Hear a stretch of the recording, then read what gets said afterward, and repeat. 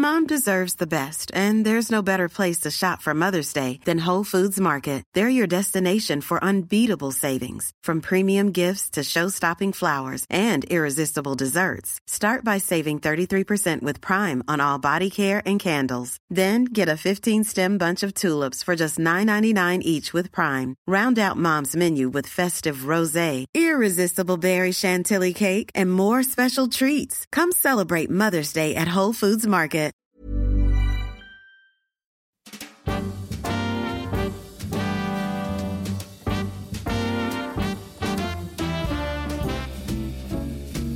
Hello, I'm Clive Anderson. Welcome to My Seven Wonders. In ancient times, the most impressive monuments, hanging gardens and superstructures were lauded, listed and visited as wonders of the world. And like seas, days of the week and deadly sins, there were always seven of them. Later Magnificent Sevens have included spectacular constructions such as Machu Picchu and the Taj Mahal, or awesome natural phenomena such as the Grand Canyon and the Great Barrier Reef. But what are the seven wonders you would put on your personal list? That's the question I ask my guests in this podcast, and the guest I'm asking today is the actor, comedian, radio and TV presenter Rufus Hound. In a wide-ranging career, Rufus was a regular team member in the early series of the raucous late-night TV panel show Celebrity Juice, and has acted on stage at Stratford with the Royal Shakespeare Company.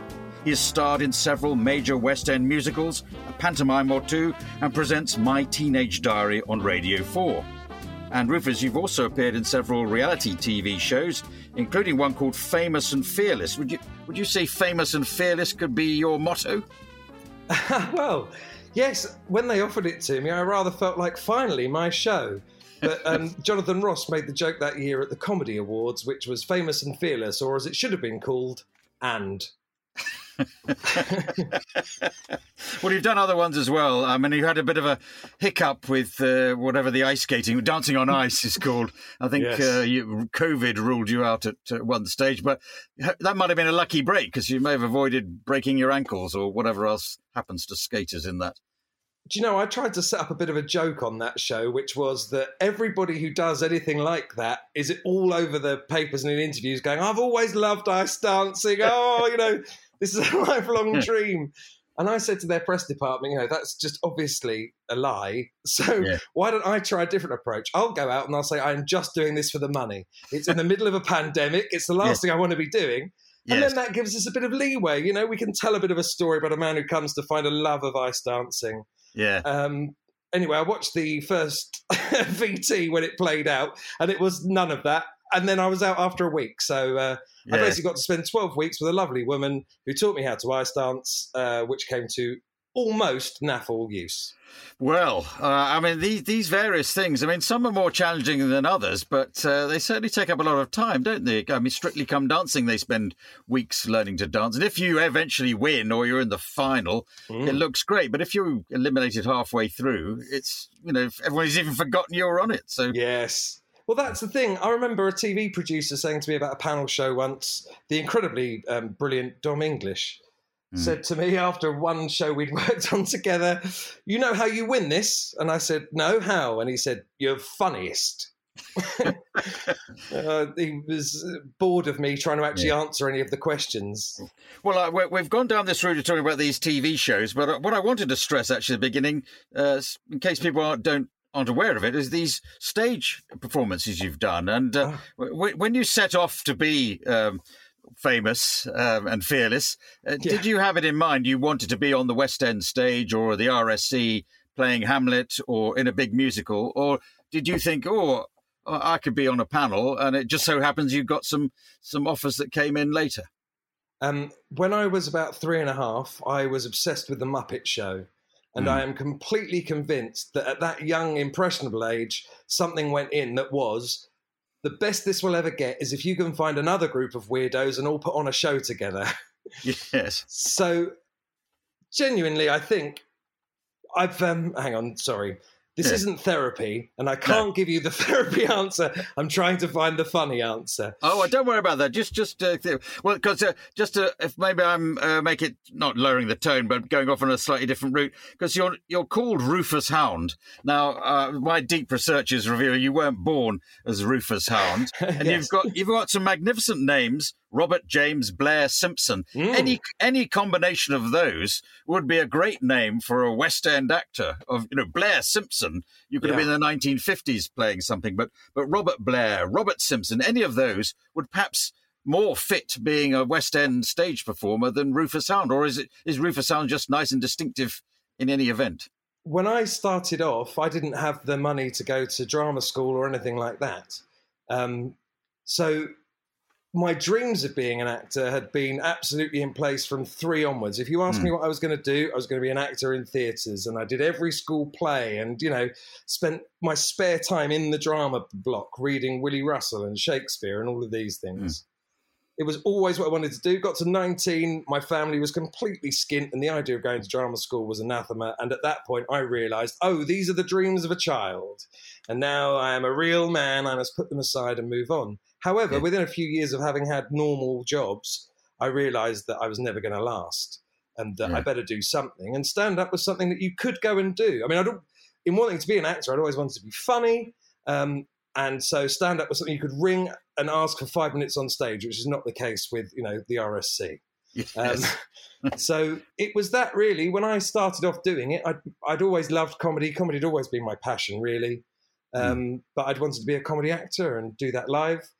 And then stand-up was the thing that overtook the opportunity to do stand-up overtook the opportunity to be an actor. And so I sat in a cafe with a group of friends and we all said, what would be a good name for an actor? Sorry, not that. Yeah, we all sat in a cafe in Edinburgh and said, what would be a good name for a stand-up comedian who looked like this? And I had a bit longer hair and a shaggier beard. And they said, well, Rufus for the red and look a bit doggy, so Hound. But it was a toss-up between that and Jiminy Biscuit. I've been around comedians for a long while. I always counsel against having silly names because you always find yourself wanting to get rid of them. I don't know if your memory goes back this far, but Julian Clary is a perfectly good name, but he used to perform under the name of Joan Collins Fan Club. Yeah. Joe Brown called herself the Sea Monster for a bit. There's a comedian you'll have known, Ian Cognito, another one called Mark My Words. These are all funny names, but they're all ones you might want to ditch, especially if you're going to be playing Hamlet at Stratford. I think it's rather good when you see somebody with one of those terrible names because it shows you the scope of their limited ambition from their offset. well, Rufus, I'm not going to suggest that. That didn't apply to you because it was a stepping stone. The comedy was a stepping stone. But let's get going on your 7 wonders. So the first of your 7 wonders is the Natural History Museum. Now, why have you chosen that? Well, I would like to be more clear than this. I haven't chosen the Natural History Museum. I have chosen the Natural History Museum outside only. Outside only. Well, I did know it was outside only, but I'm puzzled from the off because that's all I know. Is it because you were never allowed to go inside the Natural History Museum when you were a kid, or that you did go in and found the cases full of stuffed animals not to your liking, or are you just an architectural enthusiast? Well, this is the thing. It's the outside only, Clive, because I used to work at the Science Museum. Right. And we were endlessly having problems with DCMS not giving us the correct amount of funding, whilst also insisting that we remain free and do ever more and ever more. Yeah. So working there, it was very hard. It also began my absolute hate affair with Jeremy Hunt, who was the DCMS minister at that time, who then went on to run the NHS and, is now ferreting around doing whatever he's doing. So that's the Department of Culture, Media and Sport. That's right, who are in charge of funding our national museums. Now, I don't know who's going to be listening to this podcast, perhaps people all around the world, certainly all around the country. So the Science Museum is next door to the Natural History Museum. That's right. Then over the road is the Victoria and Albert Museum. It's a whole area of London with those museums. So it used to be called, I think, Albertopolis because it was built with the money that Prince Albert was kind of responsible for the Great Exhibition, or he was the titular head of that. So it is a wonderful place. This is when you were working there as an adult, though. Did you go there as a child? Did you visit those museums? Yeah, we definitely did a school trip there at one point and, absolutely overwhelmed and loved it to pieces. But really, the reason it's outside only is because our visitor numbers would have a big part to play in what everyone got paid. Yes. So if I come on this podcast and start promoting the Natural History Museum, I feel incredibly disloyal because the actual contents of the Science Museum are 10 times better than what's in the Natural History Museum. 1,000,000 times better. Well, wait a minute. Why don't you make your first wonder the Science Museum rather than the outside of the Natural History Museum? Because in terms of sheer what I've done in trying to give you 7 options is think of things that inspire me with genuine wonder. Yeah. And because I worked at the Science Museum in my younger years, and in my prime drinking years, Clive, I mean, I ran almost exclusively on ethanol. Yes. Was that quite often I'd be staggering back along around that corner, and it struck me one night that in terms of architecture at the time that thing was being built, everybody's model was kind of cathedral-y. Yes. And the night that I realised they'd basically built a cathedral in order to put all of the evidence that there was no God, I just loved it so much. There is something so brilliant about such a religious-looking building holding all of the evidence that we evolved. That Yes. I found it. That's what I find wondrous. Is not only is it beautiful architecturally, it also sort of stands oxymoronically, and at the same time demands that you take everything inside it seriously. And I think that seems sort of classically British and wonderful. Yeah, and of course it does have, if you look closely, there's sort of tiles really on the outside, but they have got pictures or representations of animals and plants hinting at what's going to be inside the building. And there's gargoyles and, they're all animally. And it's, absolutely glorious and gorgeous. And, in the winter, because they've got all that bit out the front that looks so beautiful, they're allowed to have an ice rink. Can the Science Museum have an ice rink, Clive? No, the Science Museum cannot have an ice rink. I know you're a man of passion, but I don't think the fact that you worked at the Science Museum needs to inform how you react to. Couldn't be more wrong, Clive. Once you cut me, I will not stop bleeding. And those guys have got it way too easy. This is beef. This goes way, way back. We were doing shows and blowing things up. And, at one point I offered to be shot by someone to prove a thing about material science. That's how much I was a true believer. Oh, wow. But their numbers are always higher because they've got a dinosaur in a pretty building. Oh, naff off.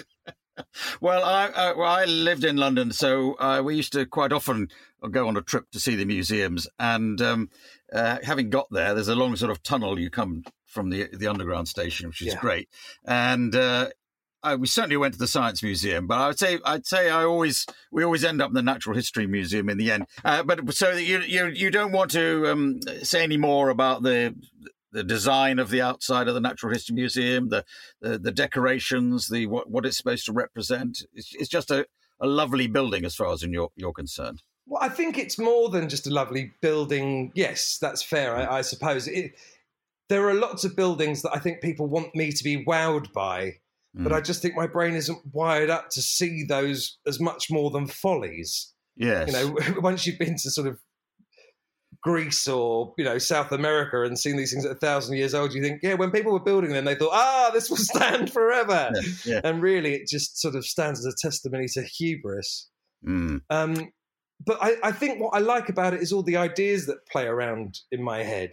Like the idea that they built a religious building to house the things that can show you that we evolved. I really enjoy that. I think I also like at the time that was being built, when you look around the country, buildings that were being built at the same time were often being built for far more nefarious reasons and funded by far more nefarious industries. And I like the fact that if you look at the Natural History Museum, there is at least a sense in which knowledge and wisdom and fact have been revered enough in this country to be genuinely supported. Sure. And of course, buildings generally, that was kind of Britain's century, 19th century. That's where the wealth was. So you have, St Pancras Station in London, Natural History Museum, town halls up and down the country, municipal pride representing either Gothic or Romanesque buildings, which look older than they really are. Yeah. They look it's the point you're making, I suppose. Isn't it? It's like Tower Bridge is only from about 1984, isn't it? Well, even the law courts in the Strand, they look like a sort of medieval construction, but they're equally just a 19th century building. But they're all showing off, I suppose, the wealth that was available and looking forwards as well, and as knowledge opening up, as you say. I think it's also that there was a point in the world's history where we were, the big I am. And the fact that we used some of that for things like public education makes me feel, rather proud. But Yes. it's possibly compounded by the fact that it's hard to feel that we're going in the same direction currently. Well, I don't know. There's, of course, in other museums, like the British Museum, there's controversy about some of the exhibits. That they should be returned to where they started. I don't know if the same applies to stuffed animals, but I suppose it might do in the end, because not to the dinosaur, but it may be the sea wants its whale back. Do you think that's, if we see a tsunami on the Kent coast, we'll all think, oh, God, global warming's finally tipped us over, but instead it's just Neptune asking for its bones back. Who or what is your next wonder of the world? Well, I was recently on Mastermind, and my special subject was Jim Henson. And he would certainly be a character who I would think was wonderful.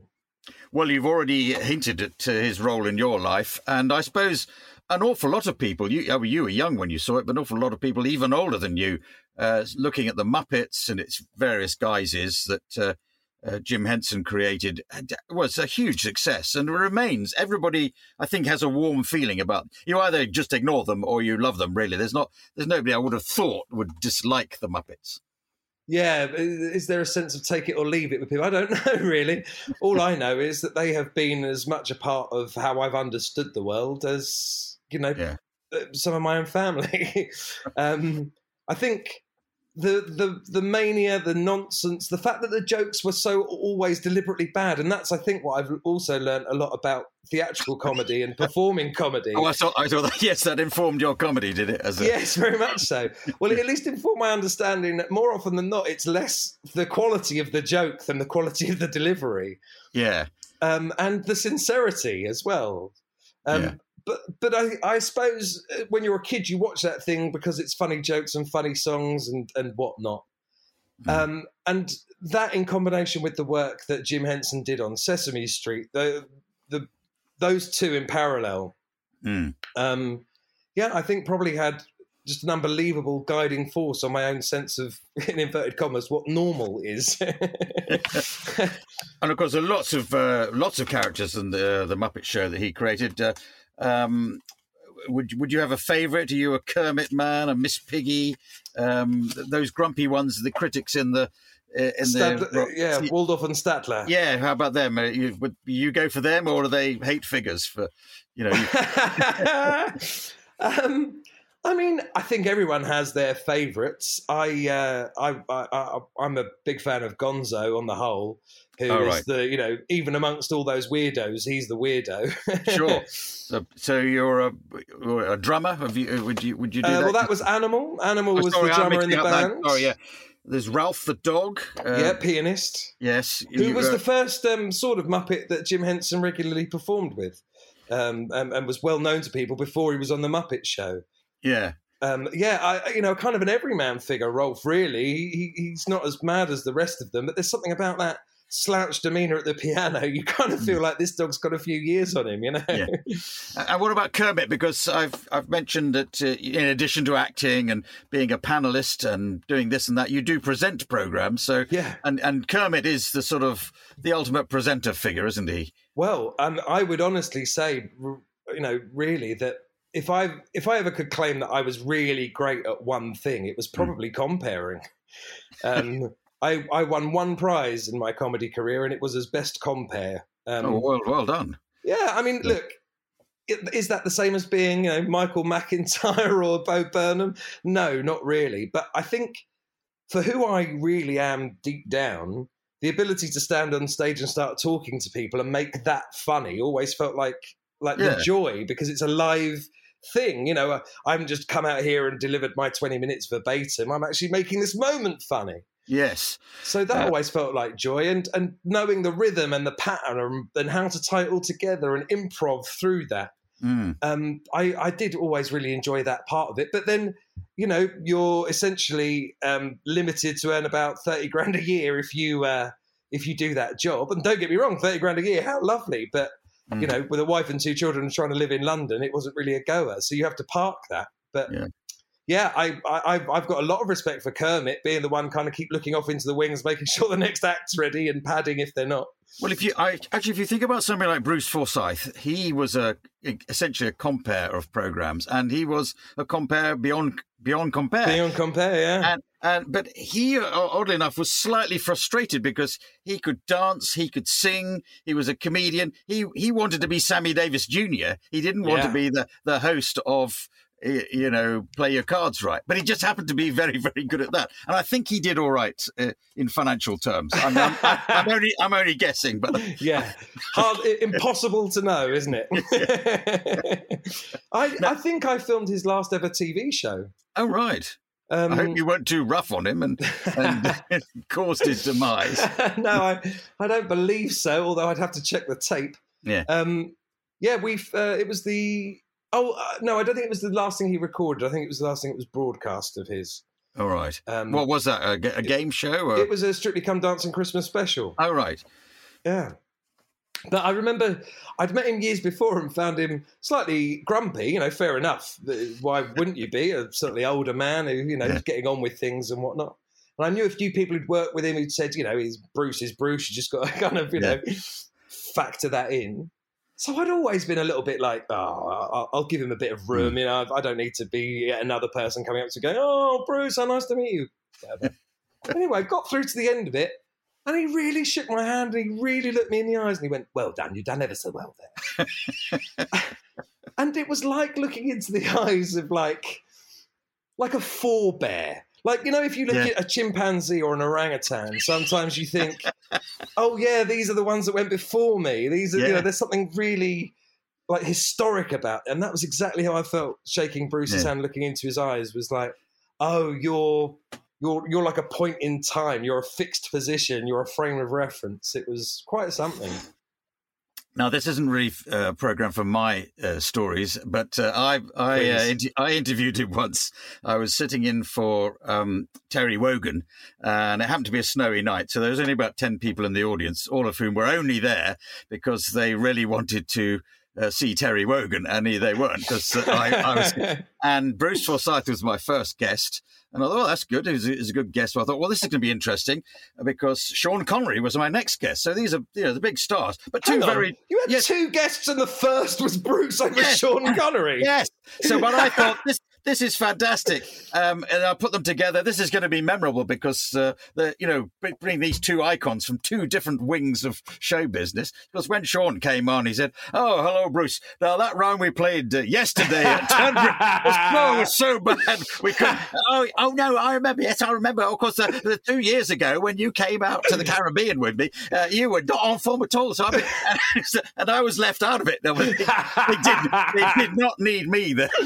So it made for a good show, but didn't do me any good. All right, now before we leave Jim Henson, because you just mentioned it swiftly, he was your specialist subject on Mastermind, and I don't know if we should give away how well you did. It's been broadcast now. It's been broadcast, but sometimes people can't. Anyway, you must have been pleased that you triumphed with.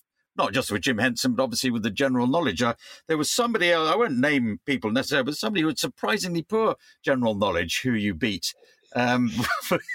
Lee said. Yeah. So you must have thought perhaps you weren't going to win, or you might not be winning as you were coming to the end of the program, but you triumphed. You're a competitive person like that? I went between 8 and 13. I went to an all-boys school where essentially everything we were taught was where do you rank, where do you stand. I had competition beaten into me, and then I had 10 years of being married to a woman who tried to beat that out of me. And so now I try and both enjoy the spirit of the competition without taking it too seriously. But I'd be lying if I said that as somebody who I basically see in the world as clown shoes myself.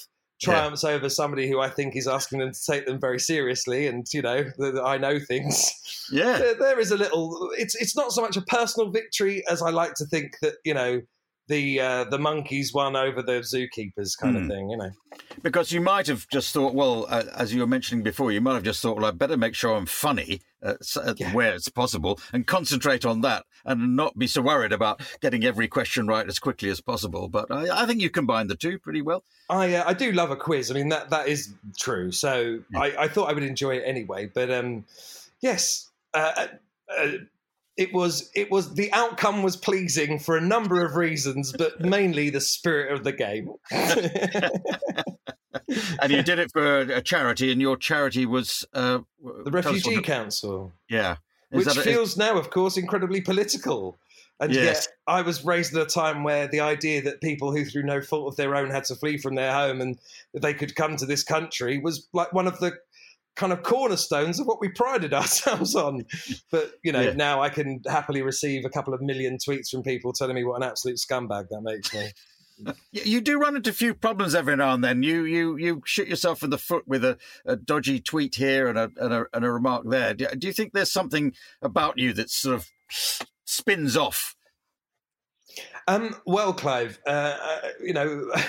my fear is that having done some therapy recently, I then turn to you and expect you to help me. But yeah, Basically, I recently got diagnosed with ADHD, and part of that means there's a bit of emotional dysregulation. So I feel quite strongly when people are, demonstrably doing something crap, that it should be that we're allowed to go, oi, no! And when people are being really horrible, I do feel like a personal obligation to wade in and get stuck in. And so, I have done stupid shit like defend Jimmy Carr in the middle of his tax scandal. Not because I was saying he'd done the right thing, but merely I was saying, why is it that we will drag out a comedian for doing this, but there are these corporations that we're all paying money to that nobody has a problem with at all?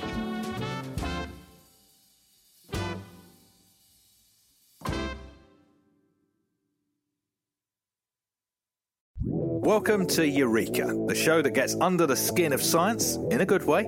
I'm Rick Edwards. And I'm Dr. Michael Brooks. Not the kind of doctor who'd be able to help much if you were having like a heart attack. But if you're wondering about quantum physics or the theory of matter, he's your man. Well, probably. Mom deserves the best, and there's no better place to shop for Mother's Day than Whole Foods Market. They're your destination for unbeatable savings, from premium gifts to show-stopping flowers and irresistible desserts. Start by saving 33% with Prime on all body care and candles. Then get a 15-stem bunch of tulips for just $9.99 each with Prime. Round out Mom's menu with festive rosé, irresistible berry chantilly cake, and more special treats. Come celebrate Mother's Day at Whole Foods Market. When you make decisions for your company, you look for the no-brainers. And if you have a lot of mailing to do, Stamps.com is the ultimate no-brainer. It streamlines your processes to make your business more efficient, which makes you less busy. Mail checks, invoices, legal documents, and everything you need to keep your business running with Stamps.com. Seamlessly connect with every major marketplace and shopping cart. Schedule package pickups and see your cheapest and fastest shipping options from different carriers, with rates up to 89% off USPS and UPS rates. And with the Stamps.com mobile app, you can take care of mailing and shipping wherever you are. Make the same no-brainer decision as over 1 million other businesses with Stamps.com. Sign up with code PROGRAM for a 4-week trial, plus free postage and a free digital scale. No long-term commitments or contracts. That's Stamps.com. Code PROGRAM. Every week we're asking a new, puzzling question from the world of science and discovering the answer with the help of a world-leading expert. Like, will we ever talk to animals? They are definitely talking. That's, again, a word that I would qualify because we usually mean that vocally, but in their own ways, they're talking to us every single day. Are face transplants the future of cosmetic surgery? Given that range of what's considered attractive, there's probably no point wanting to change your face to be more attractive if you follow science. And should we fear an alien invasion? If an imperialistic drive brings other civilizations to us, then obviously it's not good news. But if it's scientific exploration, it may be good news. If you're interested in learning a little bit more about the weird, magnificent world around us, then this is the show for you. Eureka. Subscribe now and find us on Twitter @EurekaPod. New episodes every Wednesday. Eureka is a Stack production and part of the Acast Creator Network.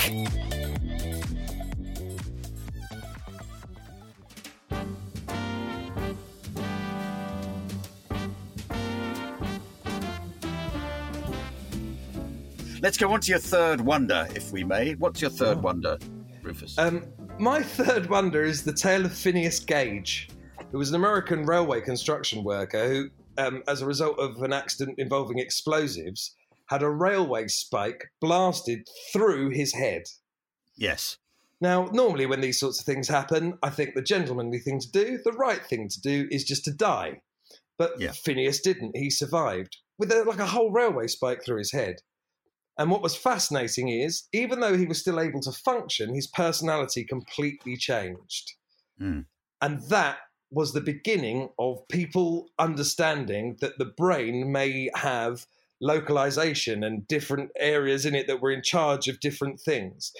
So that one accident led us, you can say maybe these things are inevitable, but that one accident was the thing that led us to understanding the brain in a vastly more superior way.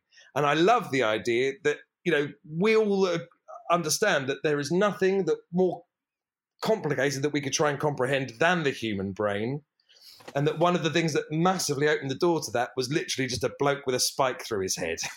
So it's a silver lining to quite a dark cloud as far as he was concerned. So that if the doctor was talking to him and said, well, the good news is you haven't died. The bad news, you've knocked out half of your brain. It's going to alter your personality and give you grief for the rest of your life. But the good news is that in doing that, humanity has discovered more about the brain without us having to force our way into somebody's brain. This has accidentally knocked out some bits of it, so we know more about it now. Yeah, it was, the fact that his personality changed so much had really genuine implications for what people, like phrenology had been an established and respectable science up until that point. So yeah, it's. I suppose the thing I like about it most is that if you explode a railway, if you have a massive explosion, you kind of think that the only thing that comes out of that is destruction. But actually, it opened the door to our better understanding of neuroplasticity and neurology across the board. I suppose even before that, the mere fact that he survived makes him a wonder. In somebody's eyes and in your eyes, evidently that's the case. How did you know about him? Did he just stumble across this as an interesting fact, or have you played Phineas Gage in one of your many ventures? No, it was again when we were working at the Science Museum. It was. I got told that story, and it always just made me howl laughing. Because the other side of it was he was quite a mild-mannered bloke previously, and then the spike went through, and everybody went, "Oh, he's got ever so cross." And I thought, well, so would you be if you had a railway spike through your head? I'm not.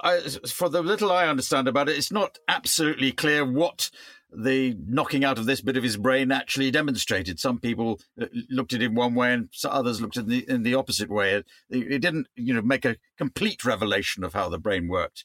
No. Yeah. And that's why I'm being deliberately vague in claiming, what it achieved and the like. But yes, quite genuinely, I think it's. I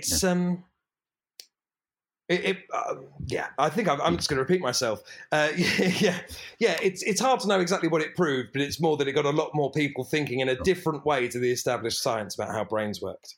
Now, so far you've done 3 wonders, and they all kind of relate to you as either a child or as a young person. Now, do you think that's the key to us, to know what we were like when we were young? And I'm obviously asking that in the context of you doing my teenage diary on Radio 4. So for people who haven't heard it, where you interview people, but they've got to come along with a diary they actually wrote in their teenage years and prepared to have you read bits of it out loud, or them read bits of it out loud, and they get analysed accordingly. Yeah, it started off as a comedy show, really.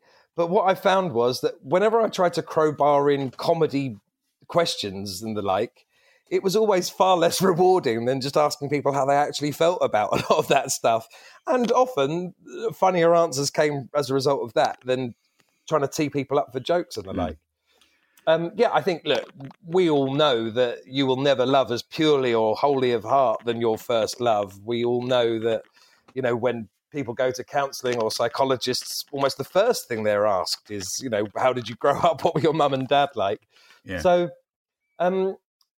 I've got 2 children and, have watched various parenting documentaries and read various parenting books. And yeah, there seems to be a pretty widely held belief that essentially by the time you're 7, you've worked out who you're going to be. From there on in, you're working out how that person copes with the world. So what's your next wonder? Should we go on to that? Number 4? Yes, my next wonder is just broadly the woods. I've found a deep love of the woods, and I will be brutally honest and say that at this point in my life, where I'm not really sure what I'm doing or what I'm meant to be doing next, about 4 times a day I do wonder whether or not I could just get a bell tent and a log burner and just go and live in the woods and let this whole thing just deal with itself and leave me out of it.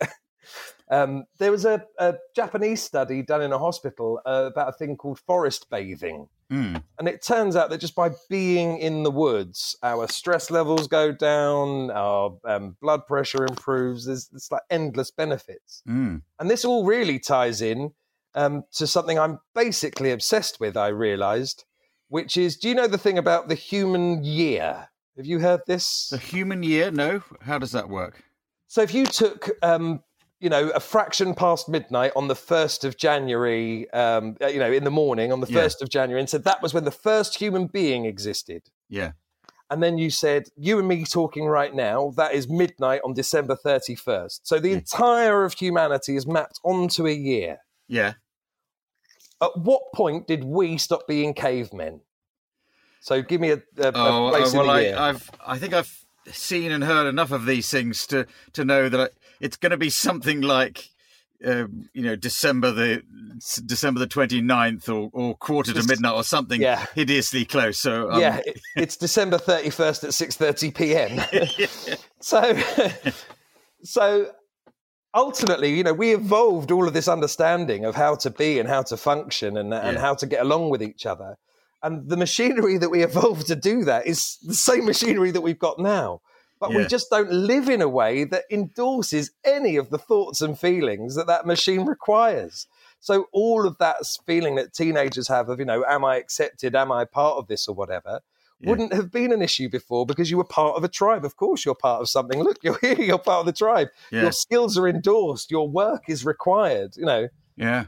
I do see that the vast majority of discontent that most people feel is a direct result of just absolutely not living as we should. Do you know the thing about the Victorian explorers who eventually talked to the native tribesmen, and the native tribesmen after a while said, so come on then, how do you do it? You're so interested in what we're doing here. How do you do it? Yeah. And these Victorians explained, we get married, and they were all just pissing themselves laughing, going, what, one woman? Yeah. You're meant to keep one woman and make her happy, all that they were just killing themselves, what, you all raise your own children, but what if they're being crazy annoying or you've got other things to do? Yeah. It just made no sense to them at all. And when I read that report, I thought, that is it, isn't it? Because if you lived in close community where you all had each other's backs, somebody turning up and saying, oh, no, this isn't how you do it, would just seem ridiculous. Well, there's an author called Gerald Diamond who's written about this sort of thing. And one part of one of his book, he's wandering around a jungle rather than woods. And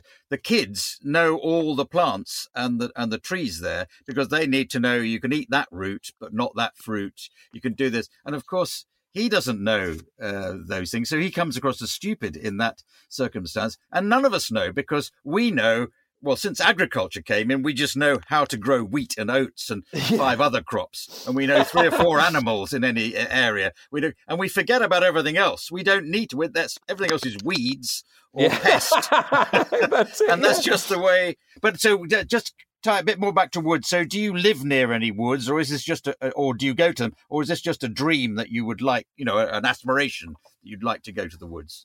Yeah, I think it's that when I'm in the woods, I feel like, this is where I should be. This is where humans really belong. And, you can sit under a tree in the pouring rain and stay dry if it's the right tree. And I bought some ropes and a harness so I could start climbing trees. And I've done some green woodwork and sat in the middle of the woods and made an actual functioning chair. And it's just all of that, the actual exposure and the really existing in nature is I don't know.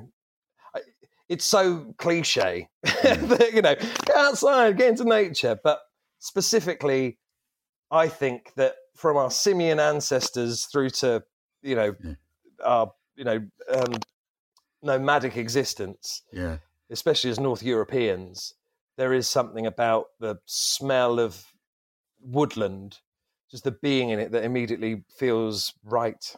Well, I'm very sympathetic to this view. I'm a big fan of woods myself.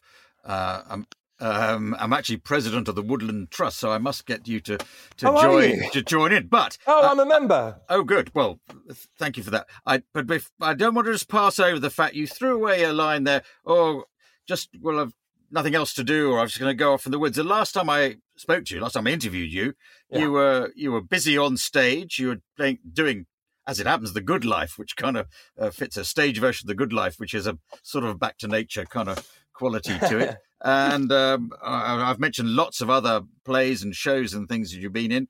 You give every impression of being, subject to the COVID and all the other interruptions, a busy actor and performer. Are you just being that sort of natural, things could go very bad for us because acting's such a difficult task, isn't it, Johnny? Or are you saying times are hard? Yeah, times are hard, man. I built an entire career. I drove my career towards theatre because, hey, guess what, Clive? Even during the war, theatre didn't close, so this thing's bulletproof. Yeah. And, it was the first thing to close. It's had a tricky journey reopening. There are things coming back, but people are still a bit anxious. There's still a lot of money to lose doing those things. And, the last couple of jobs I did ultimately weren't what they should have been. And as a result, I think I probably didn't do myself many favours with the producers on those shows. And I'd rather feel now like, as people are looking for folk to employ, I question whether my name's really top of that of many lists. Well, it's a memorable name. Not only can you can do the job of doing these. You did. You took over from James Corden in One Man. One Man, Two Governors. One Man, Two Governors. So that's quite a challenging thing to do. And you co-star with Robert Lindsay in Dirty Rotten Scoundrels. Again, those are both those are brave things to you've got to be up there. You've got on your mettle for both of those, haven't you? I don't know if you're going to leave this in this podcast, but I'm glad you've raised this, Clive, because twice you've interviewed me on Radio 4, and the first time, immediately beforehand, I shared with you an off-mic conversation about my experience working with Robert Lindsay, and I don't think I've bumped into you or talked to you since we haven't gone. And of course, worked with the great Robert Lindsay. I'm just drawn to the names you've worked with and the people you've taken over. Well, talk about James Corden, if you like, because, his career has gone on leaps and bounds, and he did other things before then, but as a sort of stage performance that, he was, really marked out there. And it's sometimes a thankless task to be the person who takes over from God, it really was. And, I didn't take over directly from him because the National Theatre rather assumed that at the point he left, the whole thing would fold. And yet people still kept coming, So, he'd done it for as long as he'd done it. Then another guy took over in the West End for, I think, a year. Because they thought the show was going to close, they booked the tour immediately afterwards, but then the show kept selling in the West End. So then we had a tour further away from the West End, at the end of which that touring company went to Australia with the guy who'd been in the West End, and I went into the West End and joined the company that he'd been working with. So there have been plenty of good times. I'm trying to cheer you up when you're saying you're going to go off and sit in the woods. Yeah, there's plenty of good work that you've had to do. And I was very proud of my work on One Man, Two Governors. There's a bit of improv and being alive in the moment. Yeah, it's an acting role, but it's also a comedian's role as well, isn't it? Yeah, that was it. When I saw James Corden do it, and I'm very impressed, as everybody was, with him doing it. But I do remember watching it thinking, oh, God, they should give this part to somebody being a stand-up, because somebody being a stand-up, be able to do all sorts of stuff with this. And James, as good as he is, he's not from stand-up, so... but I hadn't imagined it would be me doing it. So, I was very proud of the work I did on that. However, it was 8 shows a week in a wool suit, running up and down, smacking yourself in the head, throwing yourself down, Yes. Just breaking. Absolutely breaking. And because of the nature of the contracts that I'd been issued, it meant I was only allowed 3 days off over the entire year. And I think that was probably the point at which realizing the sort of person I am, that if I'm on it, I'm on it. I realized that was probably coming at the cost of things that other people might have prioritized more highly, like life and, relationships. Look, we're running out of time. We've only done, we've done 4 of your wonders, so we're going to have to do the others at a fair old lick. No problem. Christmas lights in poor places I have done as your 5th one. Yes. I think I know what you mean, but why do you rate this as a wonder? Having worked at the Science Museum and been an atheist and all of these things, I'm very given to, don't lie about it, just tell the truth. The facts, the world is wonderful enough. As a result of which, all notions of magic and that just pass me by and leave me cold. Or at least did until 4 or 5 years ago when my son was at exactly that right age to be, in love with Christmas. And at that point, I suddenly just saw everything in an incredibly different way. And it was that as mean as I think people can be and selfish as self-serving as people can be, if you walk down a residential street in December, people have put out all these lights. Now, Christmas is obviously adopted from a pagan festival. So it is this understanding that all throughout our human history, at its darkest, coldest and shortest and most miserable, as a gang, we decided to try and make it the most cheerful and happiest and most together and most loving. And I really do think that is magic. So, yeah, I wrote Christmas lights in poor places. I could have said, I guess, economically disadvantaged places. But, I gig all over the country and I've got, mates across all socioeconomic groups. So I think sometimes on Twitter, people have thrown at me like, oh, yeah, all right for you, Johnny London millionaire. And I think, oh, yeah, I wish. I'm all over the country. But specifically, if I'm somewhere really poor and I see Christmas lights, it can make me cry. Yes. Because I recognise that within that, it's not about money. It's not about what you've got. It's about choosing to take what little you have and turn that into joy and magic and hope and love.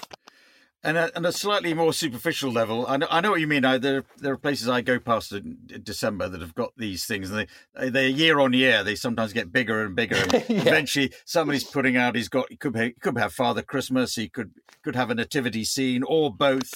He can have angels. He have stars. There's lights, and it's just. And if you see it in Regent Street or Oxford Street, well, it's sort of, it's there to encourage shoppers, which is a different aspect of it. This is just for the joy of it. It's sometimes they collect, money for charity by people coming to visit it, but usually it's just there. It's just what you do. You might be a little bit competitive with the guy over the road, but other than that, you're just doing it. But I suppose that, that magic of people coming together at Yuletide, but also it's the simplest part of the Christian message as well is bound up in the nativity story, however fanciful the story is, it's a child being born. You asked me about my teenage diary, and I've largely answered that question by saying everybody loves an origin story. That's why that's why every Spider-Man movie, or why they keep rebooting Spider-Man, and every Batman they reboot. It's like people love that origin story, and I guess we feel the same about the Christ. Well, I hope I'm not doing your that wonder disservice by, so we've noted it. No, that's fine. You've explained it. Let's go on to number 6, which I've got the advanced knowledge of what they are, but this is The Good Place. But it's the NBC sitcom. Now, not everybody is going to be familiar with the sitcom The Good Place. No. I can't pretend I've ever seen it. So why has this, of all the sitcoms or of all the other television programs, and indeed anything else in the world other than the other 6, why does this make it as your wonder of the world? Mike Schur is a man who has been partly responsible for bringing The Office from the UK to America. I say bringing, I guess taking. Yes. Acquiring it for, yeah. Yeah, so adapting for. Yeah.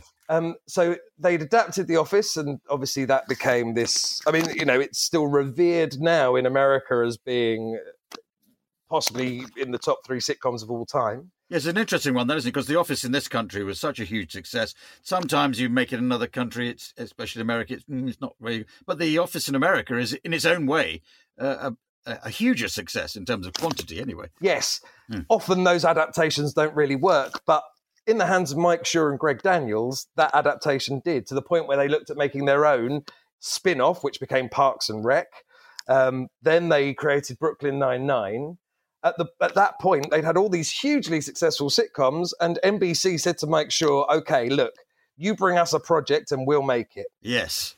And Mike Schur, because he's a just phenomenal human being, thought to himself, well, look, if I do, hey, there's a family and the dad's a bit grumpy, like, what a wasted opportunity. If they're really going to kind of wave through anything on the grounds that they think I can pull it off, then I want to do something that nobody else would ever attempt to do.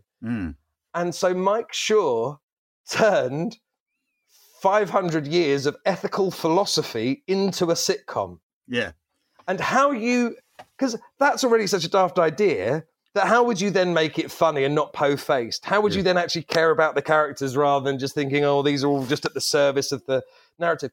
It's on every conceivable level of comedy, how comedy works, how comedy's performed, how comedy's edited, how comedy's written.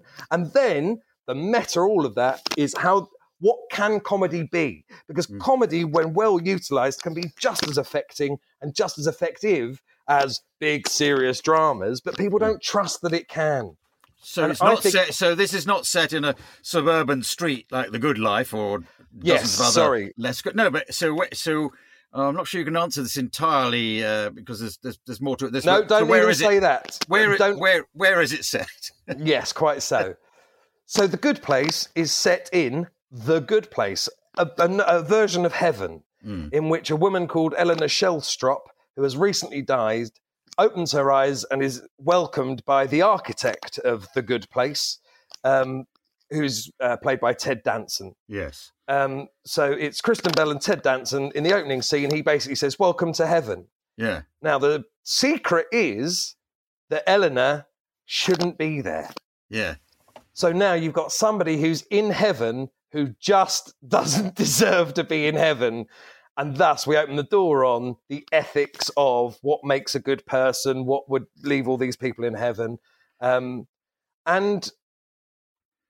one of the most interesting things to me, the thing I would largely say to people to compel them to watch it, is that Mike Schur is also very good friends with the man that created Lost. And Lost was a TV show that people loved, but the longer it went on, the story just dribbled and dribbled and dribbled away. Yeah. So the man that created that, Damon Lindelof, said to when Mike Schur was talking to him, said, look, of course they want you to make more and more and more. You want to keep everybody employed. You want to do that. Yeah. But I promise you, you want to tell your story in the time that you want to tell your story and just get out, leave it, you're done. And they did that. Well, Damon Lindelof then did that on a show called The Leftovers, and if you've never seen The Leftovers, oh my God, you have to watch The Leftovers. It's unlike anything you'll ever see in your life. It's so brilliant. So watch that. So yes, he'd nailed that with The Leftovers, but Mike Schur, knowing that, had this amazingly brilliant, wonderful, clever, thoughtful, moving, joyous, silly sitcom that was picking up steam and beginning to be real award bait. And at its absolute peak, he said, yeah, you got 12 more episodes, this, and then it's done. And when you watch that whole thing together, it is just perfection. It does every part of everything it does perfectly. Well, you make a very good case for it. I mean, I understand a bit about it before coming to this conversation, but you make a very good advocate for the programme. And as you say, you've got those two and other high-quality comedy actors, yes, but set in a much more complicated universe than you normally get.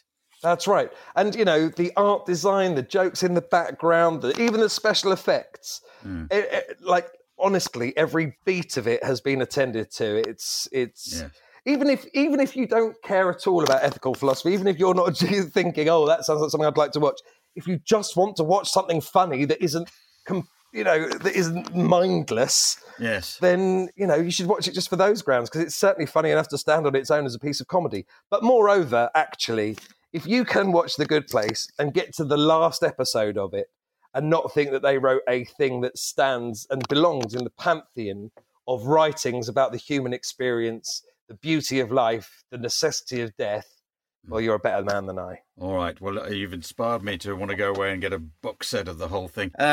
Okay, we've come to your last wonder. So tell me, again, it's a who or what is your seventh wonder? Yeah, I've chosen Ben Folds. The music of Ben Folds 5 arrived on these shores, I think, in about 1995. Him and his compatriots had decided they wanted to be a rock band, but without the traditional setup of being guitar-led. So it was bass, drums, and then Ben Folds on piano doing all sorts of brutal and heavy rock and roll things on the piano. But just his musicianship, his ability, his ear, his tone, his sense of humour rang with me on his first single, Whatever and Ever Amen. Yeah. And honestly, from that single onwards, I've bought every album he's ever made, seen him in concert a number of times. For my 40th birthday, I flew. I was on a family holiday and my wife gave me permission. I found out that Ben Folds was playing a double-headed show with a band called Cake, who listeners may remember had a hit in this country with a song called The Distance. He was playing double-headed shows on a small tour with them, and my wife gave me permission to leave the south of France for 40 hours, fly to New York, watch these guys play a show, and then fly immediately back to the family holiday. Well, I mean, that's an astonishing story in itself. I don't know if that reinforced your relationship or damaged your relationship with your wife, but obviously you must have been grateful at the time. That's a long way to go and see. Couldn't you have waited for them playing a concert in England, which might have been happening somewhere, or at a time in America where you might be going there anyway, rather than interrupting a holiday in France? Well, these double-headed shows where it was Ben Folds and Cake was only happening 12 shows. And I turned to my wife and went, oh, my God, we'd actually weirdly had a conversation in the car the week before. We were playing a game of, like, what's the band that you never saw that you wish you could have seen? Yeah. And you come up with various answers. But I said to my wife at that point, actually, I think it might be Cake.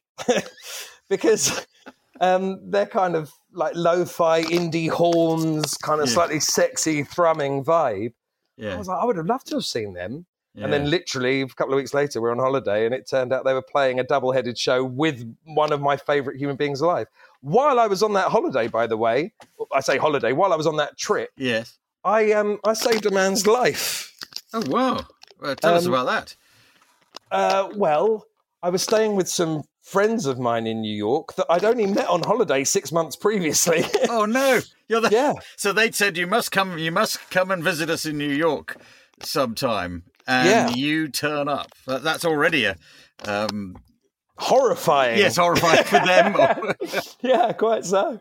They were American. It turns out a lot of the time when those people say those sorts of things, they mean them. Oh, they meant it, not like the British way of saying, you must come and visit us. We must have lunch sometime. Only ever means if you ever darken my doorstep again, I curse you by the old gods and the new. So I stayed with them. Anyway, they, to welcome me to New York, took me on a right old night out. Oh, Clive, the fun we had. Yes. Finished the show. I only had a few hours till the plane left. So it was either I'm going to go to yours and like literally sleep and then get up and get on the plane, or we'll just try and fill all of this time. And because New York is the city that never sleeps, they were like, great, let's just go out.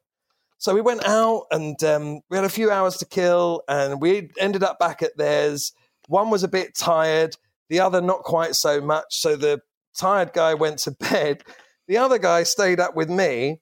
And don't get me wrong, Clive, we'd had a few sherbets, don't get me wrong. But after a while, he really started like flagging, flagging. And he was sort of really slurring his words. And I'm thinking there's no reason for him to be like this at all. But then he started snoring. He'd sort of fallen asleep. I found this all very funny. Yeah. But he was snoring in a way where it was like his throat was folded in on itself. I felt very uneasy about this. So I tipped his head back and the snoring stopped, but it immediately lolled forward again. Anyway, I'm enough of a lad, Clive, where I've been around people who've overindulged and I didn't necessarily know what was going on, but what could I do? So I'm in these guys' house. I don't know where anything is. I looked round because they didn't have kids. They didn't have any kind of plastic things. It's all very jazzy, lovely things. So I found this designer porcelain bin. I put that between his legs. I got all the sofa cushions and flumped them round him to sort of put him in some kind of position because I wanted him to stay back. But his head kept rolling forward, and every time it did, he was going like that. So I found some gaffer tape, and I gaffer taped his head up to the back of the sofa to like clear the airway, you know. So I did all of that. In the morning, his other half got up and said, "What the fuck happened here?" And I explained, and he rolled his eyes and went, "Oh, God, you know, I've been with this guy for years. He always, it's like, you know, this is just what happens. He's overdone it, you know, not to worry." So me and the other guy then leave the flat and go and get coffee. I get coffee. We have lovely. Thanks for having me here and the like. Very kind of you. I then go to the airport and send them a text and say, "Guys, really can't thank you enough. What a wonderful trip. Joy of joys." Don't hear anything back from them. Like a couple of days go past. I'm now back in France. Like, guys, you know, maybe the last message didn't get through or whatever. I just want to say rock and roll, New York, you know, nothing. At that point, man, my heart goes through my backside because I'm like, what did I do? What have I done? You know, like I put the gaffer tape on the sofa. There was no need for that. It was an overreaction. It was all too much. Well, it turned out one of the guys I was staying with had his drink spiked with a drug called KBJ or KGB or something like that. Yeah. And while we'd been out, and he'd got back, and there was, you know, suddenly a bit all over the gaff. When they'd gone to hospital, because it was that drug involved and it was a party drug, the police confiscated both of their phones. Right. But essentially, when the boyfriend got back to his boyfriend, and he was still there, you know, fast asleep, like tried to wake him up and he wouldn't wake up. So all of that snoring and whatever that I thought was, you know, really bad, and therefore I needed to clear his airway. If I hadn't been there that night and they'd just gone out to that place and he'd have been spiked, then he'd have come back. His boyfriend would have gone, "Oh, yeah, you know, this is just what he gets like." Yeah. Where it was only my unknowing that made me literally gaffer tape him so he could breathe to a sofa. Is that somewhere we can learn from? If somebody's sort of lolling forward and snoring and snuffling and that we should get gaffer tape and gaffer tape the head up, or I suppose you'd been better calling 911. It would have been in America, I suppose. But well, the thing was, you know, there was nothing about our situation that made me think it was a medical emergency. It was just we'd all been out. You know, we were all coming back, and you know, a couple of hours. I mean, by this point, it was like 7 o'clock in the morning or something. You know. So, yeah, a bit of a weird one. Not necessarily one I would leave in the podcast, to be honest. Right. Well, no, it's an interesting story. We've run over a bit of time because when you say I saved somebody's life in New York on the back of going there in the middle of a holiday to see, you know, relatively, would it be fair to say, a relatively obscure act? Fair enough. So, but anyway, that's certainly was, I found that an interesting story. That is the end of the 7 wonders. Thank you for, you know, describing them. I know I have to choose the wonder of wonders from your list of 7, the one which struck me as particularly wonderful as you described it in the podcast. And I was going, when I saw your list, I thought, oh, I know, I'll go for the woods because that's an interest of mine, President of the Woodland Trust and so forth. But I think that's a bit too, that's too much of me just voting with my own preferences. So I think the one that you made such a great case for and great advocacy for was The Good Place, the sitcom. So I'll put that as your wonder of wonders, and it's slightly intriguing as a why should that wonder be in there? So that's the one I'm going to go for. Fantastic. Well, I'm delighted. Honestly, I think I have been an evangelist for that show for some time. There is nobody who knows me who hasn't been bored rigid with how good that show is. So I'm delighted to now also form that place in the hearts and minds of your listening throng. Well, I mean, I could easily have gone for Jim Henson, but he's better established in lots of people's minds as the late Jim Henson. I'm just going to say this as well. If you enjoyed listening to My Seven Wonders, it would be wonderful if you could rate and review us on Apple Podcasts or whichever platform, site or provider you found us on. Thank you very much for listening.